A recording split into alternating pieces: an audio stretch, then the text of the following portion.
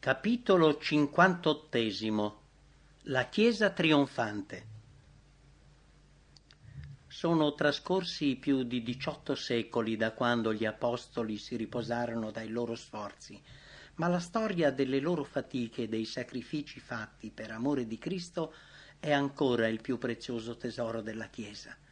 Questa storia, scritta sotto la guida dello Spirito Santo, fu data affinché i seguaci di Cristo in ogni tempo fossero spinti a onorare la causa del Salvatore.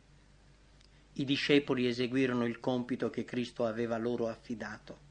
Quando questi messaggeri della croce annunciarono il Vangelo, ci fu una rivelazione della gloria di Dio mai vista prima da occhio umano. Con la cooperazione dello Spirito Divino, gli apostoli svolsero un'opera che scosse il mondo.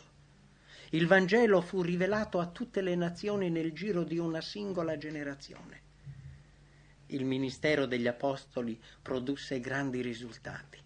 Alcuni di loro all'inizio della loro opera erano incolti, ma la loro consacrazione alla causa del Maestro fu totale e sotto l'azione del suo Spirito furono resi capaci di adempiere il loro grande mandato. La grazia e la verità regnarono nei loro cuori, ispirando i loro sentimenti e le loro azioni. La loro vita fu nascosta con Cristo in Dio. La profondità dell'amore divino li indusse a trascurare i propri interessi. I discepoli sapevano come parlare e pregare con sincerità ed erano uomini che potevano prendere possesso della forza dell'onnipotente Dio di Israele. Quanto strettamente si affiancarono a Cristo, quanto intimamente legarono il loro personale onore a quello del loro Signore. Yahweh era il loro Dio. Il suo onore fu il loro onore, la sua verità la loro verità. Ogni attacco che subì il Vangelo fu come una ferita aperta nel profondo delle loro anime. Essi difesero la causa di Cristo con tutte le forze. Il loro diritto di porgere la parola della vita era stato assicurato dall'unzione divina. Si aspettavano molto e perciò diedero molto.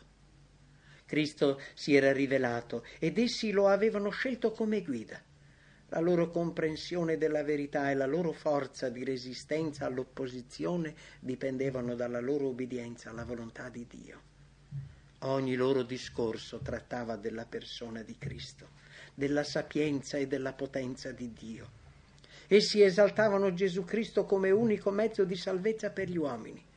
Mentre proclamavano la perfezione di Cristo, il Redentore risorto, le loro parole toccarono i cuori, conquistando uomini e donne al Vangelo. Molte di quelle persone che avevano diffamato il nome del Salvatore e avevano disprezzato la sua potenza, ora si confessavano discepoli del Cristo crocifisso. Gli apostoli non svolsero la loro missione con la loro solo forza. Ogni loro impegno era compensato dalla potenza del Dio vivente. Il loro compito non fu facile. I primi sforzi della Chiesa cristiana furono accompagnati da difficoltà e amare sofferenze. I discepoli subirono spesso il duro peso della privazione, della calunnia e della persecuzione, ma non risparmiarono la loro vita, anzi gioirono di essere chiamati a soffrire per Cristo. L'esitazione, l'indecisione, la debolezza vennero bandite dalle loro iniziative. Essi desiderarono consumarsi ed essere consumati. La consapevolezza della responsabilità posta su loro purificò e arricchì la loro esperienza e la grazia divina fu rivelata nelle conquiste che essi fecero per Cristo. La forza dell'Iddio onnipotente operò mediante loro per rendere il Vangelo trionfante. Gli apostoli edificarono la Chiesa di Dio sul fondamento che Cristo stesso aveva posto. Nelle scritture la fondazione della Chiesa è spesso illustrata con l'edificazione di un tempio. Zaccaria parla di Cristo affermando che egli è il germoglio che avrebbe edificato il tempio di Dio e aggiunse che i gentili parteciperanno a questa opera. Quelli che sono lontano verranno e lavoreranno alla costruzione del Tempio dell'Eterno. E Isaia dichiara: i figli dello straniero ricostruiranno le tue mura. Sulla edificazione di questo tempio Pietro dice: accostandovi a lui, pietra vivente, riprovata bensì dagli uomini, ma innanzi a Dio eletta e preziosa, anche voi, come pietre viventi, siete edificati qual casa spirituale, per essere un sacerdozio santo, per offrire sacrifici spirituali accettevoli a Dio per mezzo di Gesù Cristo. Gli apostoli lavorarono nella casa del mondo ebraico e del mondo gentile, estraendo le pietre che erano necessarie per costruire questo edificio sul vero fondamento. Nella sua lettera ai credenti di Efeso Paolo dice: voi dunque non siete più né forestieri né avventizi, ma siete concittadini dei santi e membri della famiglia di Dio, essendo stati edificati sul fondamento degli apostoli e dei profeti, essendo Cristo Gesù stesso la pietra angolare, sulla quale l'edificio intero, ben collegato insieme, si va innalzando per essere un tempio santo nel Signore.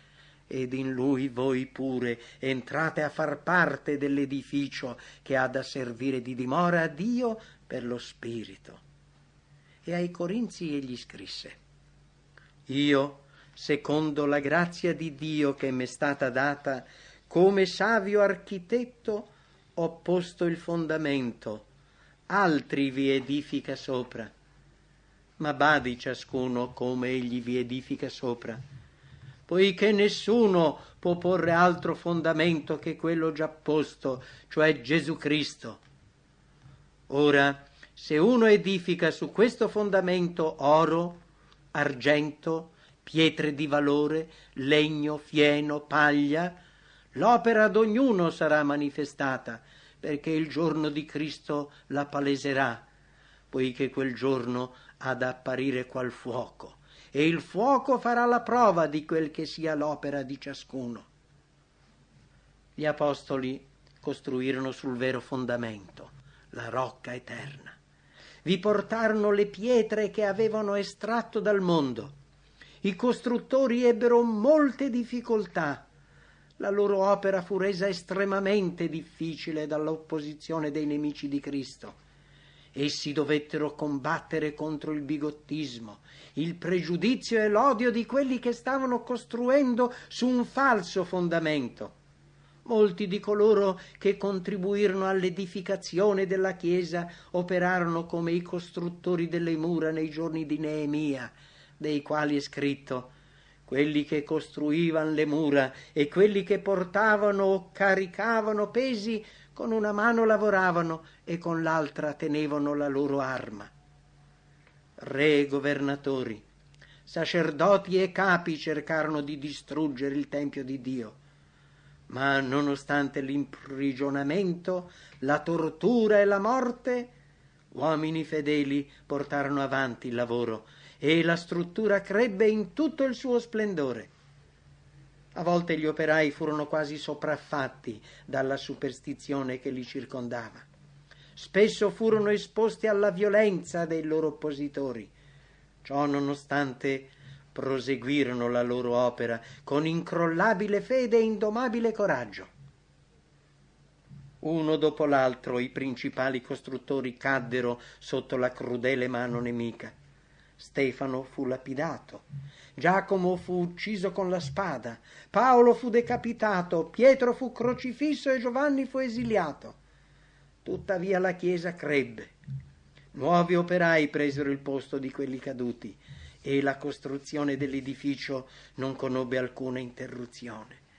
In questo modo fu innalzato il Tempio della Chiesa di Dio. Dopo la fondazione della Chiesa cristiana seguirono secoli di feroce persecuzione, ma non mancarono mai uomini che reputarono l'opera dell'edificazione del Tempio di Dio più preziosa della loro stessa vita. Di tali persone è scritto: patirono scherni e flagelli, e anche catene e prigione. Furono lapidati, furono segati, furono uccisi di spada. Andarono attorno coperti di pelli di pecora e di capra, bisognosi, afflitti, maltrattati. Di loro il mondo non era degno. vaganti per deserti e monti e spelonche e per le grotte della terra. Il nemico della giustizia non lasciò nulla di intentato nei suoi sforzi per impedire l'opera assegnata ai costruttori del Signore, ma Dio non si è lasciato senza testimonianza. Egli fece sorgere uomini che abilmente difesero la fede data ai santi. La storia ci informa della forza d'animo e dell'eroismo di questi uomini. Molti, come gli apostoli, caddero ai loro posti, ma la costruzione del Tempio proseguì continuamente. Gli operai furono uccisi, ma l'opera avanzò. I Valdesi, John Wycliffe, Hus e Savonarola, Lutero e Zwingli, Cranmer, Latimer e Knox, gli Ugonotti, John e Charles Wesley e tanti altri costruirono su un fondamento che sarebbe durato per l'eternità. La Chiesa si è costituita anche grazie all'opera di coloro che in seguito si sono nobilmente impegnati in favore della diffusione della parola di Dio. Il loro servizio nelle terre pagane ha preparato la via per la proclamazione dell'ultimo messaggio. Durante i secoli che sono trascorsi dai giorni degli Apostoli, la costruzione del Tempio di Dio non è mai cessata. Noi, guardando attraverso i secoli passati, possiamo vedere le pietre viventi che lo compongono, brillare come dei raggi di luce che vincono l'oscurità dell'errore e della superstizione. Questi preziosi gioielli brilleranno per l'eternità con crescente splendore, testimoniando della potenza della verità. La luce di queste pietre ben lavorate rivelerà il grande contrasto esistente tra la luce e le tenebre, tra il valore della verità e l'ignominia dell'errore. Paolo e gli altri apostoli, come tutti i giusti che hanno vissuto da allora in poi, hanno svolto la loro parte nell'edificazione del Tempio, ma la struttura non è ancora completa. Noi che viviamo in questa epoca abbiamo un lavoro da compiere, una parte da svolgere nella sua opera. Noi dobbiamo porre sul fondamento che resisterà alla prova del fuoco oro, argento e pietre preziose scolpite nella struttura d'un palazzo. Alcune parole di avvertimento e di incoraggiamento sono rivolte da Paolo a coloro che danno il loro contributo all'edificazione del sacro edificio. Se l'opera che uno ha edificata sul fondamento sussiste, egli ne riceverà ricompensa. Se l'opera sua sarà arsa, egli ne avrà il danno, ma egli stesso sarà salvo, però come attraverso il fuoco. Il cristiano che presenta fedelmente la parola della vita, guidando uomini e donne nella via della santità e della pace, sta costruendo su un fondamento inattaccabile e nel regno di Dio sarà onorato come un saggio costruttore. Degli apostoli è scritto: se ne andarono a predicare dappertutto, operando il Signore con essi e confermando la parola coi segni che l'accompagnavano. Come Cristo mandò i suoi discepoli, così oggi egli manda i membri della sua Chiesa. Egli dà a quest'ultimi la stessa potenza che aveva dato ai primi discepoli. Se essi faranno di Dio la loro forza, otterranno la sua collaborazione e la loro opera non sarà vana. Bisogna comprendere che la missione nella quale sono impegnati è voluta da Dio. Egli disse a Geremia: non dire sono un fanciullo, poiché tu andrai da tutti quelli ai quali ti manderò e dirai tutto quello che io ti comanderò. Non li temere, perché io son teco per liberarti, dice l'Eterno. Poi l'Eterno stese la mano e mi toccò la bocca, e l'Eterno disse: ecco, io ho messo le mie parole nella tua bocca. Il Signore ci ordina di andare e annunciare le parole che ci dà, sentendo il suo santo tocco sulle nostre labbra. Cristo ha dato alla Chiesa una sacra responsabilità. Ogni suo membro dovrebbe essere uno strumento attraverso il quale il Signore può comunicare al mondo i tesori della sua grazia e delle sue inscrutabili ricchezze. Non c'è nulla che il Salvatore desideri tanto quanto degli agenti che rappresentino al mondo il suo spirito e il suo carattere. Il mondo ha bisogno di conoscere attraverso l'uomo l'amore del Salvatore. Tutto il cielo è in attesa di uomini e donne mediante il quali Dio possa rivelare la potenza del cristianesimo. La Chiesa è lo strumento di Dio per la proclamazione della verità ed è abilitata dalla sua potenza a compiere un'opera speciale. L'eccellenza della grazia divina dimorerà in lei se sarà fedele ai suoi comandamenti, se sarà fedele al suo patto di alleanza, se onorerà l'Iddio di Israele, non ci sarà forza che le potrà resistere. Lo zelo per Dio e per la sua causa spronò i discepoli a dare testimonianza al Vangelo con grande potenza. Non dovrebbe un simile ardore infuocare i nostri cuori con la determinazione di proclamare la storia della salvezza per mezzo di Cristo crocifisso? Ogni cristiano ha il privilegio non solo di aspettare, ma anche di affrettare il ritorno del Salvatore. Quando la Chiesa si rivestirà della giustizia di Cristo, abbandonando tutti i compromessi con il mondo, vedrà sorgere l'alba di un glorioso giorno. La promessa che Dio le ha fatta sussisterà per sempre. Egli l'adornerà di uno splendore eterno ed essa diventerà fonte di gioia per molte generazioni. La verità trionferà tralasciando quelli che la disprezzano e la rigettano. A volte il suo progresso è sembrato apparentemente ritardato, ma è sempre stato sotto controllo. Quando il messaggio di Dio incontra opposizione, egli interviene in suo favore, affinché possa esercitare un più grande influsso. Investito con l'energia divina, esso si farà strada tra le più solide barriere e trionferà su ogni ostacolo. Cosa sostenne il Figlio di Dio durante la sua vita di fatiche e sacrificio? Egli vide il risultato della sua opera e ne fu soddisfatto. Egli contemplò, guardando nell'eternità, la felicità di quelli che per mezzo della sua umiliazione avevano ricevuto il perdono e la vita eterna. Sentì i redenti esultare di gioia e intonare il cantico di Mosè e dell'agnello. Noi possiamo avere un quadro del futuro, della beatitudine celeste che ci attende.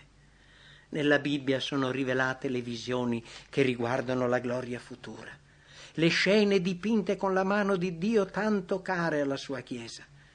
Per fede noi possiamo entrare nella città eterna e sentire l'amorevole accoglienza riservata a quelli che in questa vita lavorano con Cristo, reputando un onore il soffrire per amor suo. Mentre vengono pronunciate queste parole, venite voi, i benedetti del Padre mio, e si gettano le loro corone ai piedi del Redentore esclamando: degno è l'agnello che è stato immolato di ricevere la potenza e le ricchezze e la sapienza e la forza e l'onore e la gloria e la benedizione e l'imperio nei secoli dei secoli. I credenti incontreranno in quel luogo quelli che li hanno guidati al Salvatore e unanimi loderanno colui che diede la sua vita affinché gli esseri umani potessero eredare la vita eterna. Il conflitto è terminato, la lotta e la tribolazione sono finite.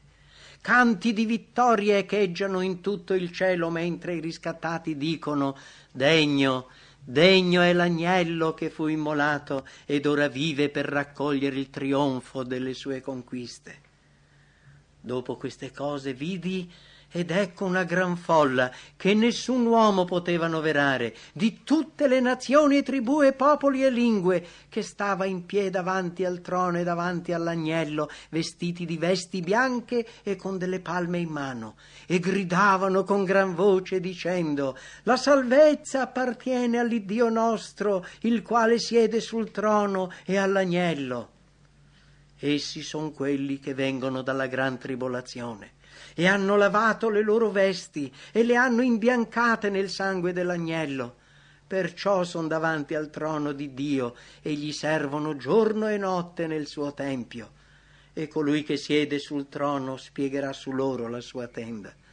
Non avranno più fame e non avranno più sete, non li colpirà più il sole né alcuna arsura, perché l'agnello che è in mezzo al trono li pasturerà e li guiderà alle sorgenti delle acque della vita, e il Dio asciugherà ogni lagrima dagli occhi loro, e la morte non sarà più, né ci saran più cordoglio, né grido né dolore, poiché le cose di prima sono passate.